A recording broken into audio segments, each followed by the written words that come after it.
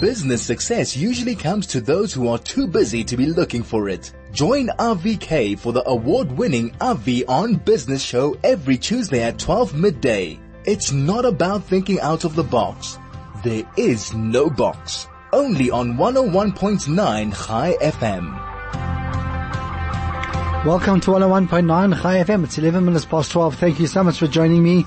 And Happy New Year. Welcome to 2020. It's a great opportunity to really sit down, start the year. It's still very early. The kids have just gone back to school. If your kids are in private schools today, I'm not quite sure when the other schools start. And, it's really an opportunity to sit down and look at where everything is, where you're standing. I don't think the nerves and the flurry have started in the business world yet. People are still settling in. Up until about last week, Tuesday, you couldn't really get hold of anybody. So it's really the beginning. And what I wanted to speak today about was about resolutions. Was about sitting down and we all sit on the beach and we have a bit of regret about the things we didn't do last year, things we didn't get round to, things that never happened. And then all of a sudden we get very invigorated and we're going to get things done. And the moment we get back, we are going to start doing things. And it's very easy to say that because at that point in time, you don't have to do anything but know that you've deferred the problem for another 2-3 weeks in your mind, and you are definitely going to get to it when you get back. And then when you get back, life happens and you never get round to it. So what I really wanted to do today was to almost to role play a scenario.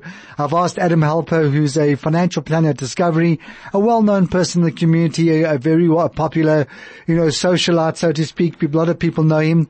And somebody who's got a wealth of experience just to come into the studio and to talk about the things that we often plan on doing. And what really triggered my imagination and why I asked Adam to really come in was that I met him at gym. I hadn't seen Adam at gym for a long, long time. Not because he hadn't been there, but because I hadn't been there. And we bumped into each other. I thought this would be a great opportunity to sit down and discuss what needs to happen. What do we need to do practically, resolutely and concretely in order to start the year off on the right foot. Adam's only going to be joining us at past. So in the meantime, what I want to do is just put down a few of the ground rules that I thought would be important to get one started on their own financial planning path. The first thing is, I suppose, is the regret that you haven't done it in the past. To turn around and say, I actually don't know how much life cover I have, or if I do have, I don't know if it's still relevant. I don't know if it's still the right price. I don't know if it's costed correctly. I don't know if it's spread across the different portions of life insurance, etc., etc. And then to say, right, how am I going to get it right? But one of the easiest things in the financial planning world is to actually get it right, because you don't need to do it on your own. There's someone who's actually paid indirectly by you, but not directly by you. Nothing's coming out of your pocket. Somebody's paid in order to get the stuff right. And that's your financial planner. All you need to do is pick up the phone. The diary should be a little bit clearer now than it was in December. And sit down and say, I would like to speak to you about my financial planning scenario. I want to look at everything. And the first thing that goes through our mind is retirement. Do I have enough money for retirement? And most often we know the answer, and the answer is a resounding no. Nowhere near. I'm unlikely to get there, but the solution to the problem is rather let's get there in some way than not get there at all. Let's rather plan than not plan at all, so that we know certainty will be certain. As if failure will be certain if we don't plan. So it's all about planning and getting it done. So sitting down with your financial planner. The next thing is, please, when you have your financial planner around, the person's going to come around, he or she is going to have spent time. They're going to get your schedules together. They're going to get your policies together. They're going to look at the analysis as how certain funds have done. And when they come to you, stuff will be neat and tidy and in a presentable form. The least you can do to yourself, let alone the person who's prepared the work for you, is to have clear, spare time when the person arrives. If you know that during the day it's not going to work, people will keep walking into your office. The phone will not stop ringing. Or if you're a mother and you're at home, that the children will keep disturbing you, do it in the evening. And if you have older children that don't go to bed and are constantly, you at their beck and call because it's the beginning of the school year and there's homework and there's projects and everything else that goes with that, have the meeting out of the office. Go to Michelo's. Go to Mug and Bean. I don't care where it is, and sit down and have a glass of water, order something to drink, and go through it step by step with your phones off so that you can get a resolution to what it is. And then lastly is to come up with a plan. And disappointment, depression is not a plan. In fact, it's an emotion that's useless because it doesn't help anybody. To turn around with a smile on your face and say, I started late. Why? Not because I was reckless, not because I was negligent, but because I was bringing up a family. I didn't earn enough to pay the exorbitant private school fees, medical aid, bond. I didn't waste money. We were not reckless with our money, but we just didn't have enough money to save. There were some months that were better, some months that were worse as an entrepreneur or self-employed person, or as a commission earner. Or if you're on a salary, you could simply say, we just didn't come out. So later on in life, that's when one maybe has the opportunity to start saving. If you can turn around and say, I've got something saved, something is always better than nothing. And I don't say that flippantly. Something can help pay your medical aid in your later years. Something can help give you a bit of an annuity income in your retirement. Again, whether you're in South Africa or if you've emigrated, you can still have that flow coming through. You've got something to fall back on. And if not, it's money that you can leave here and that you can tap into from time to time. But what I really want to discuss with Adam when he comes in a little bit further is this juggle that most people have, and I see it's the WhatsApps that I'm getting, SMSs. Haven't seen no SMS for a while. SMSs that we're getting through at the radio station, just to remind you that the number is 34519, is this juggle between paying off debt and saving. How does one juggle that? And we'll get through that to that topic a little bit later on. And I must warn you, if you're waiting for a magic formula or that magic wand that you can go buy, pick it up and just wave around and your debt will disappear, it's not going to happen. It's about managing it correctly. And I have my own theory on this, which I'll discuss a little bit later. But those are the things that one needs to do. One needs to sit down, one needs to make a plan, and one needs to get it done. So what we're going to do is we're going to take a quick break. When we come back from the break, I think Craig nearly fell off his chair because I'm early for once. And I'm going to start discussing how one divvies up the money that one's got in your financial planning section of your budget and uses it correctly. Let's take a quick break. I'll be back with you in a moment. This is RV on Business. Welcome back to 101.9 Chai FM. It's 20 minutes past 12. If you've just joined us, welcome to 2020. This is the first financial or RV on Money show for 2020. And really what I thought we would discuss today is the resolutions, the scenario where you're sitting around and you realize that you haven't done what you should have done, and now you're going to get it right done, and you defer that responsibility for 2 or 3 weeks because you're on the beach and you can't really do anything. And then when you get back, reality sinks in and it's just overwhelming. And what I said before the break is that the responsibility is shared. All you really need to do is call your financial planner. He or she will get everything together for you, come through to you, sit down and go through it with them. So you don't really need to do anything but make the time, free up the time and make it a concentrated period of time where you have no other distractions, so that you can sit down and get this done and focus on doing what you need to do. So what I said that before the break is that I would discuss the juggle between paying off debt and putting money away towards retirement savings. And quite frankly, if you look at it where in a scenario where your budget matches your income. Let's work in a scenario like that, and we don't have money for retirement savings. We don't have money to pay off our debt quicker than we are paying off the minimum. We've got exactly what we've got. The scenario that I often advise is like this. Number one, don't incur more debt. So it sounds logical. It sounds simple. Of course, why should I incur more debt?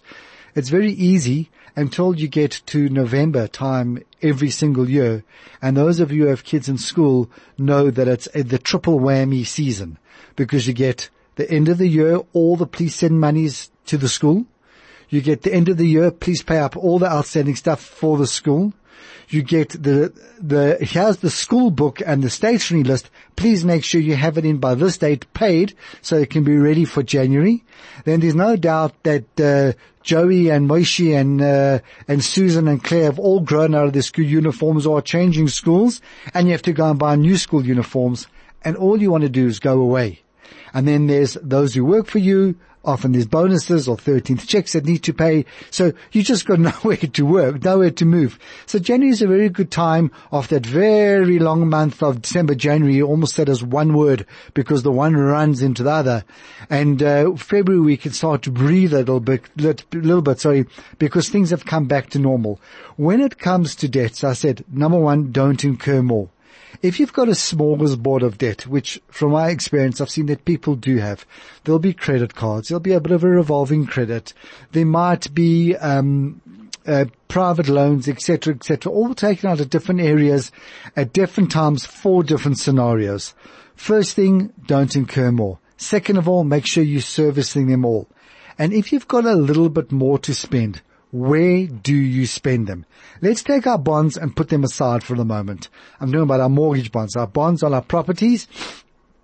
Let's not talk about that right now because that's a slightly different animal because of the length of that loan and the slight variations in interest rates and time. You can really do a lot of damage in a positive way to that loan by increasing it a little bit, but we'll get to that just now. My solution always is that if you've got debt and you're looking to pay it off, look at those debts that you can put extra into that you cannot access again. So let me give you a scenario of something that is not that. That's your credit card. Your credit card's sitting at 20,000 Rand a month. You're paying it off at 1,500 Rand a month and it's trotting away all very nicely. And now all of a sudden you're down to 15,000 and you want to increase the 1,500 to 1,700. But you've also got a revolving credit, for example, that let's say it's fixed. You can't access it. You access it once, you use it for whatever you had to use it, and now you're paying it off. I would strongly advise to take that rather, the extra 200, 300 or whatever it is Rand, and put it into the revolving credit so that you can bring it down. You can get rid of it because you don't have the option to access this again. I wouldn't even do the interest rate calculation. I would go as to where am I going to reduce debt permanently and get rid of that. Because once you've reduced that debt permanently and you don't need to access it again, which hopefully will be the scenario, then you've freed up a whole lot of money. What money have you freed up? The money that you're servicing that debt with every single month. And now you can double your repayment on your credit card. So it's all about being clever with those type of things because there's nothing more despondent than doing what happened to many people, I'd say about 10 years ago. There was a certain bank that came out with a scenario where you could borrow a huge amount of money linked to your mortgage bond to settle all your debt. And then you were meant to manage your mortgage bond from there. And if you worked it out in a perfect world, it was a brilliant solution. And a lot of people went for it. They remortgaged their properties with this new bank. You then paid off all your credit cards. And what a therapeutic feeling of just calling up and what's the settlement figure and just settling all these things. And slowly life happened. And before you know it, you had the extra bond plus you had accessed all those debts. Yes, they were meant to have been closed, but often they weren't. So those are the pitfalls that one should be aware of. Look at one debt, deal with it, get rid of it, because by getting rid of it, you free up its repayments in order to settle other debts. So that's the way I would advise that one looks at debt. And then when it comes to retirement savings, the Nike Swish is the first thing that comes to mind. And that's a scenario of just do it. By the time I can hear a lot of people saying, I want to look at property, I want to look at bonds, I want to look at offshore, a retirement annuity is not the best way to do, maybe I should increase my pension at work, etc., etc., etc. By the time you finish procrastinating, thinking about all those scenarios, years have gone by. If you've got a pension fund at work, and you can pick up the phone to the head of HR or you can send an email, it's easy to increase the amount of money that you're putting away towards your pension on the saving sides. Just do that. Simply do that because you can't adjust. It's not easy. You can't stop the debit order. You've set it, you've gone through the effort of sending the email, which sounds a little bit ridiculous, but it is an effort to send that email, to do that, to undo that. It's unlikely to do it. But again, be modest and be careful.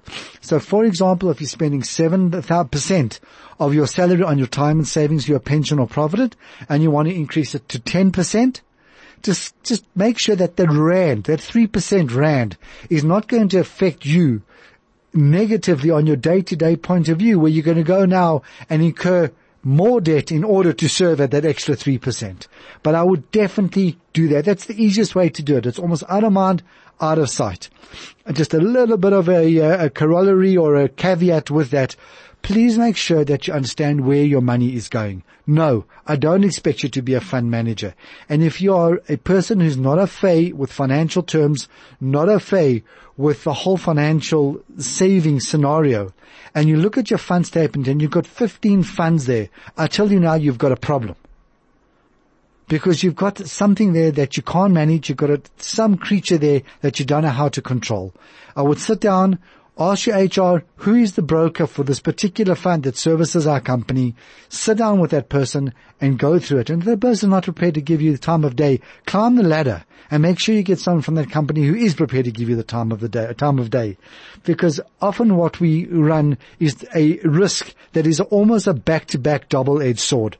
The one risk we run is that if we're very young, we're too conservative, and therefore we don't get the good growth years as and when they come, because we're too conservative, and therefore we miss out on those opportunities. And on the other hand, we might be too aggressive and we're closer to retirement, and one should be more modest and more cautious with their money and rather be happy with modest, consistent returns than trying to wait for that time to come where you can shoot the lights out. Because one thing that the markets have taught us over the last 5 years, that time comes very, very few and far between. And if you've moved sideways in the last 5 years, then you've been very lucky. It's been a very, very difficult time. But those who have been conservative have done well. But yet, younger people, to be conservative, especially if you're putting money in, I would rather discuss it with our financial planner, but discuss the concept of buying cheaply underpriced assets that will seemingly give you a negative return now because they are not growing, so to speak, but the fundamental underpin investment is solid, rather going in there with a portion of your investment and then in time reaping the rewards as the markets turn. So that's the first thing to do. If you've got a pension or provident, it's the easiest way to do it. You can't fiddle with it, you can't dabble with it. Together with that, you're going to get a tax deduction.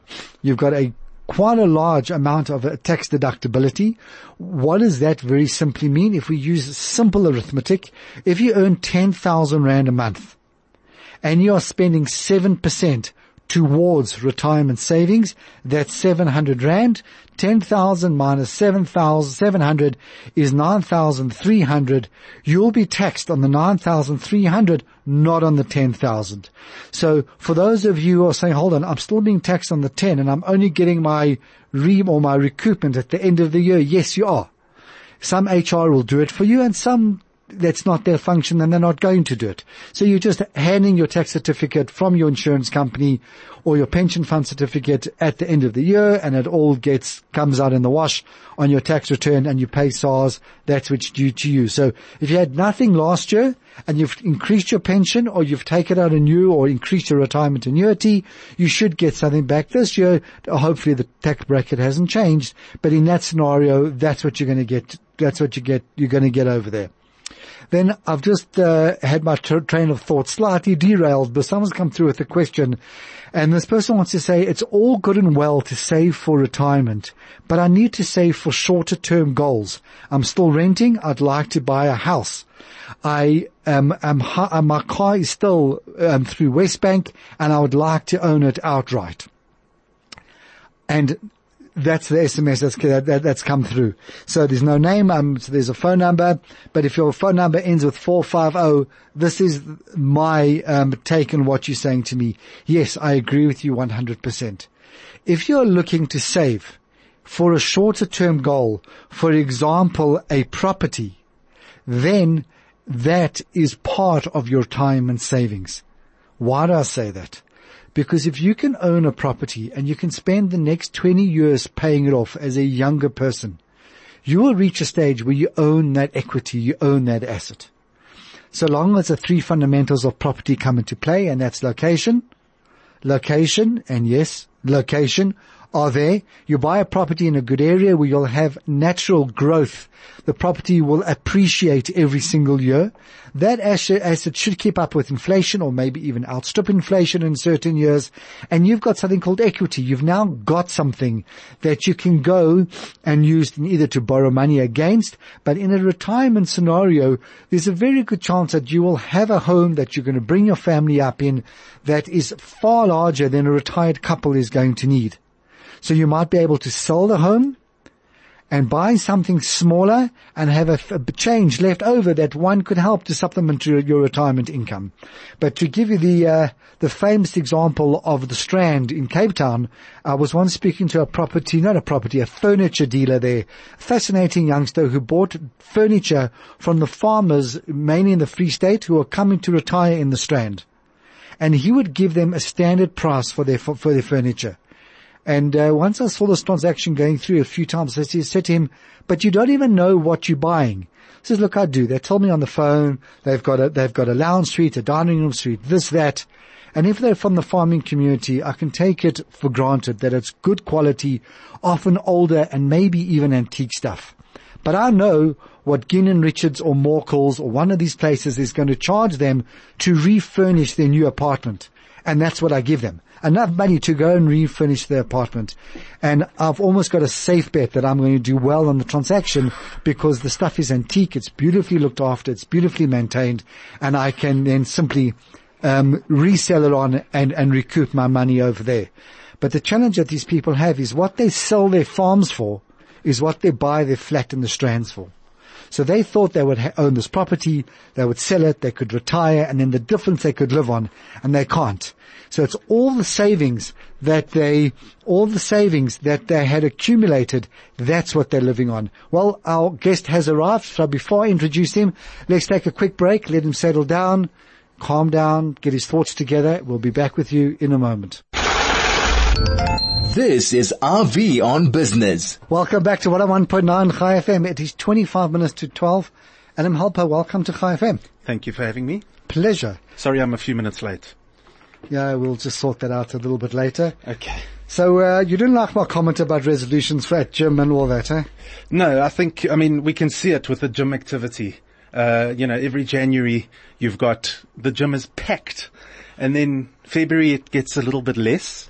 And then March, we back to the regulars. And then hibernation sets in. Yes, correct. Where the gyms make money. Yes.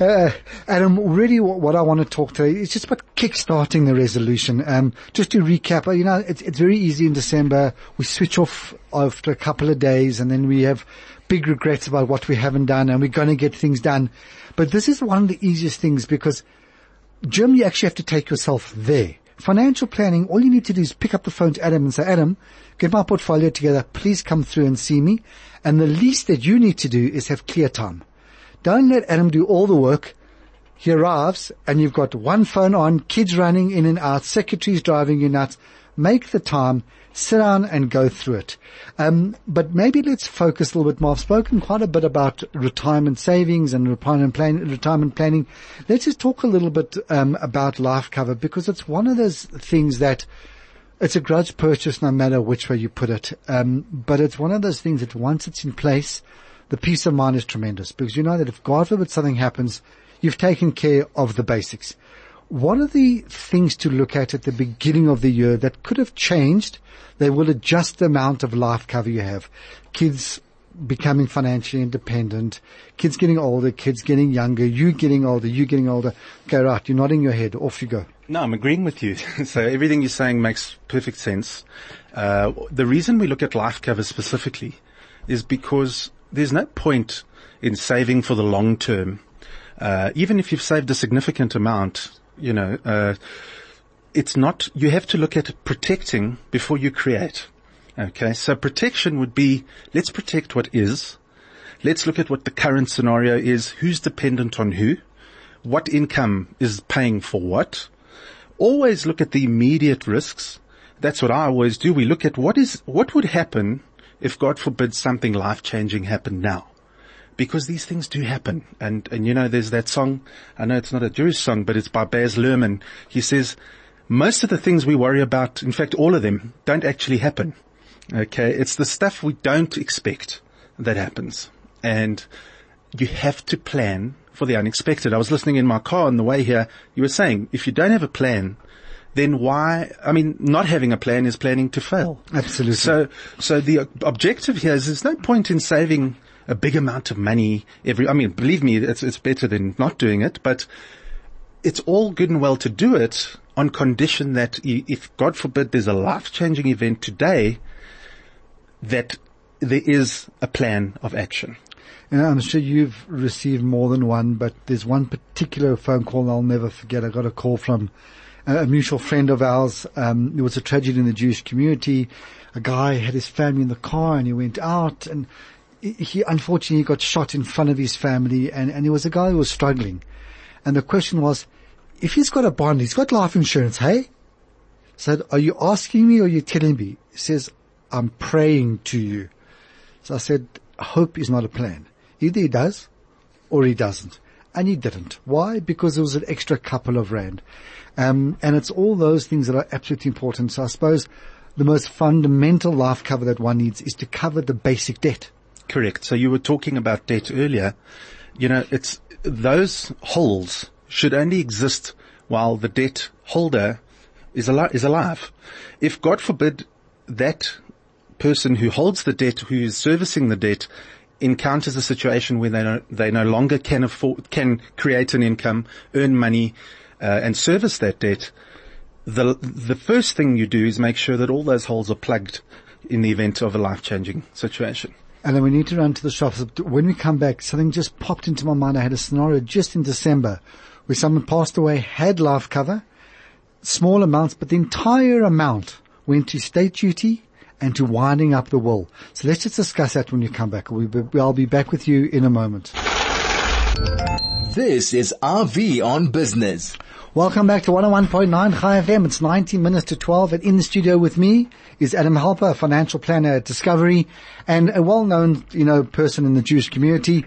Adam, what I mentioned to you just before the break was this almost sickening scenario where a person has a certain amount of life cover and the big things are taken care of. The bond's covered and maybe the big credit card. The car goes back to West Bank with a bit of a shortfall and that's covered. But all of a sudden the estate gets wound up. And let's say in this scenario, the wife turns around and says, oh my goodness, I've got legal fees. I've got transfer fees. I've got fees to pay the people who are winding up the will. By the time I'm finished, all those little bits of life cover get totally wiped out. Yes, I don't have to sell anything to pay them, but I don't have any liquid cash now. I've got the assets, but I can't live on the assets. What's your advice to somebody as to how to overcome that? And are there certain tricks or industry wisdom that someone could use to forego that horrible scenario? So essentially what we're saying is that whatever sum of insurance is due to the widow or whatever sum of cover is supposed to be paid out is eroded by these costs. Correct. Okay. So what I would do, and I always get this double checked because I'm not, we know how to use a financial calculator, but I always get this double checked. We work out what actually would the costs be should it have happened yesterday. We work out that is the sum that is going to erode. That's what we're looking at. An estate duty, the truth is winding up an estate is a difficult story, even for a simple estate. Correct. Okay. It's a legal process. It takes time. You've got to put adverts in the paper for certain things. You've really got to, it's a hell of a process, and you need to make sure that your, executor is aware of everything, because they technically are acting on behalf of those who have passed away. Correct. And they don't do it for free, and rightfully so. It's their work. I'll never forget, I had a client who had passed away about 3 years ago, and I asked the executor, I was dealing with the executor, and I asked the executor, why, is this something you get with all your clients? It was a particular issue, and she laughed. She said, I've actually never met any of my clients. So yeah, I mean, the truth is we talk about this a lot, and we have to laugh because it's a horrible conversation to have. But I can tell you, once you look in the mirror with your money, that's what I call it. Looking in the mirror with your money, nobody likes doing it, but you do it once a year, minimum. And do it with your professional financial advisor who's got your best interests at heart and will guide you accordingly to make sure that I wouldn't say there's any industry secrets as such. I think not that I'm aware of, but technically we just increase the sum insured. Someone's asked over here that the person who's done the will has offered them life insurance to cover those expenses. Is that life cover a good idea?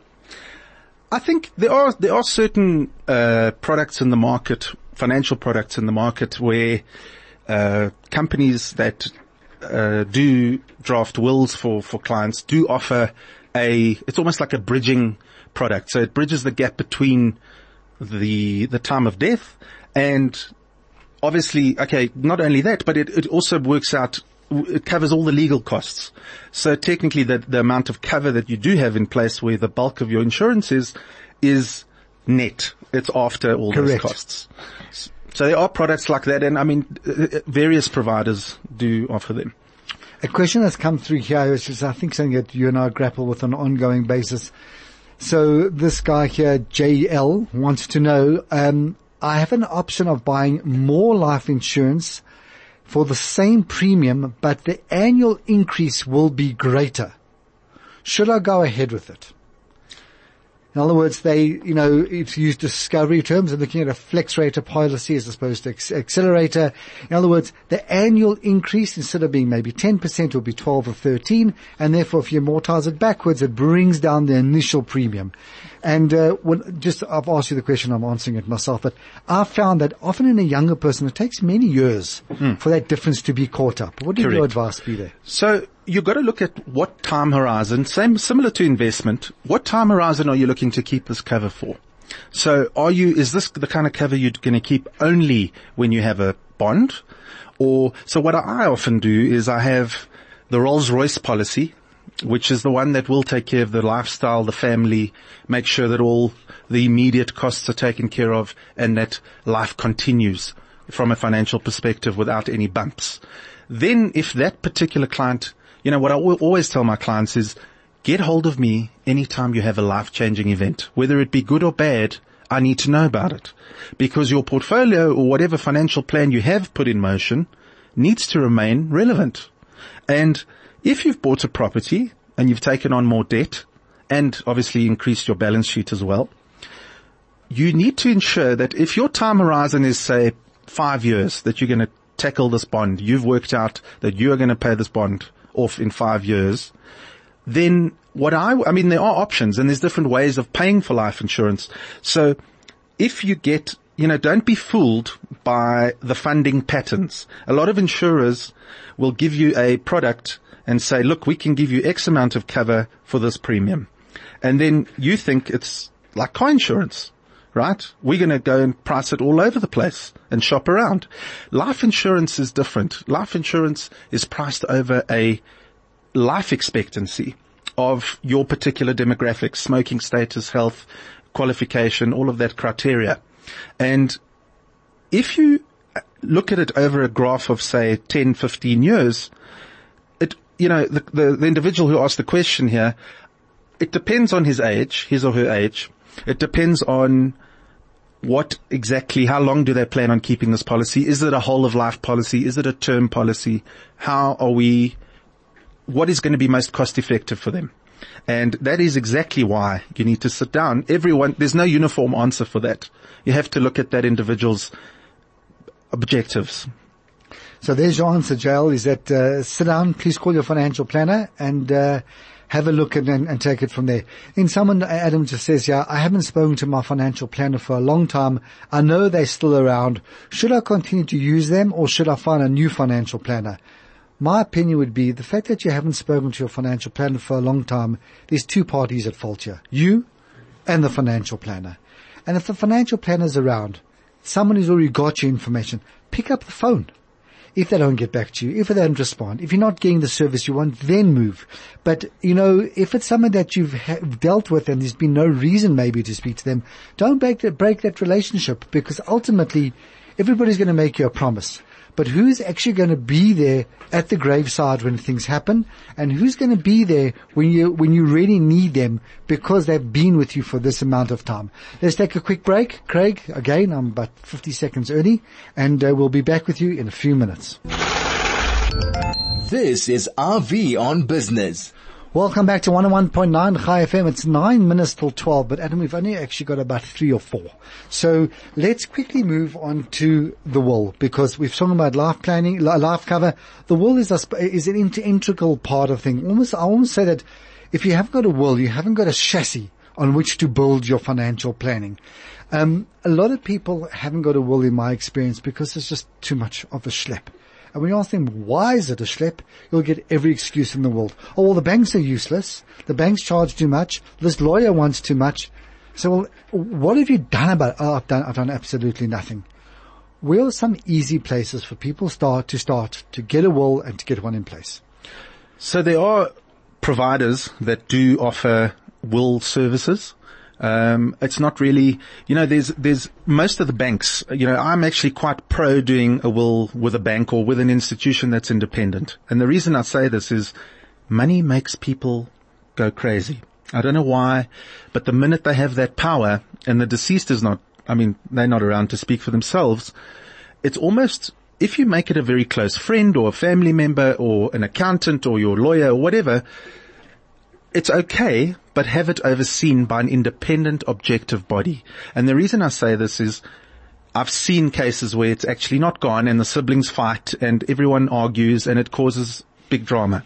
So wills, most of the banks will do your will, normally free of charge because they appoint themselves as executors or co-executors. So they're actually waiting. Yes. It's terrible, but, it's a long-term investment for them. For them, precisely. So make sure, a will is such a simple document. If you think about it, it's a piece of paper that says, this is who I am, this is what I own, this is what I owe, and this is what must happen if I die. You build around that, okay, and that is a legal document that has to be around. Granted, if you have life insurance policies and whatever, and you've made individuals outside of your estate the beneficiaries, there's no estate duty payable to your spouse, for example, if you've made them an individual beneficiary. However, be careful. If you make it payable in terms of your estate or in terms of your will, always make sure that will is relevant and up to date, and that your dependents have a plan of action, that there is an ABC process. This is what happens if I die. Put it away. Don't revisit it again, but do it. My wife calls it the book of life. Yes, it's exactly what it is. Yes. And it doesn't get changed until life changes. Precisely. So if the helpers and when the helpers move into the next mansion, yeah, right, or open up an overseas branch of the company, something fundamental in your financial world, then there's no reason to visit it. Just another thing that people must be aware of is that don't appoint Uncle Bob as your trustee, and don't tell Uncle Bob, because Uncle Bob's going to wake up one day and say, "What, me? First of all, I know nothing about trusts, or B, I know everything about trust and being a trustee, but I can't stand these kids. I don't want to be involved." And now he's got a fiduciary responsibility, a legal responsibility that he or she doesn't want. So just check that you're doing it. And the other thing is that I often find when it comes to executors of the will, people appoint so-and-so, a friend, a cousin, as you said, because they're a lawyer, because they're an accountant. Ask the accountant who's worked at a legal firm for the last 40 years as the financial director or the financial manager, when's the last time he saw an estate being wound up? And he'll tell you 4th year varsity. Thank you. So he'll say to you, all I'm going to do is go down to the second floor, hand it to those people and get them to do it. But a co-executor, I think, is sometimes quite important because it allows the executor to get information they want without having to run around for it. So they can call and say, listen, do me a favor, go to your late sister's house and get me this information. Go through her files, find this piece of paper. Call this cousin, you've got his number, ask him what the scenario is, without having to get a court interdict in order to do it. Have we got like 30 seconds? Or 10 seconds? Craig's a man of kindness. Okay, today. won't be long.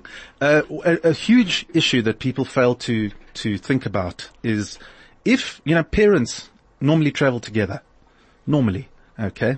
And when they travel together, especially young parents, okay, parents have small kids. Those kids have a lot of, please God, future expectations and decades ahead of them. If God forbid something happens to both parents at the same time, and it's a dreadful thing to think about, but it isn't impossible. What happens then? Who have they chosen to be the legal guardian of their kids?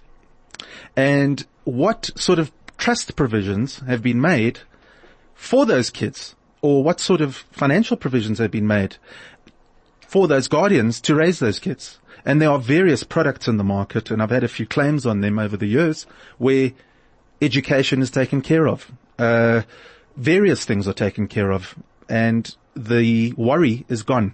So even if you think that you're not, in inverted commas, rich enough to do a will, you couldn't be more wrong. You have to do a will irrespective. Even if all you have is debt, have the provision, have the plan. Because without a plan, the government, God forbid you die intestate, that is the most dreadful thing, especially, you've got to wait years for anything to move. If you die without a will, even if you've got debt, you will certainly impoverish your children. Correct. Fantastic. Adam, we've run out of time. Thank you so much for coming in. Thank you. And Sarah, just to let you know, the studio number is 010-140-3020, 010-140-3020. Please call through and leave your name and number. I know your name is not Sarah, and I will call you back, and then I can discuss who to put you in touch with based on your question. Thank you very much. Thanks for listening, and I will chat to you next week.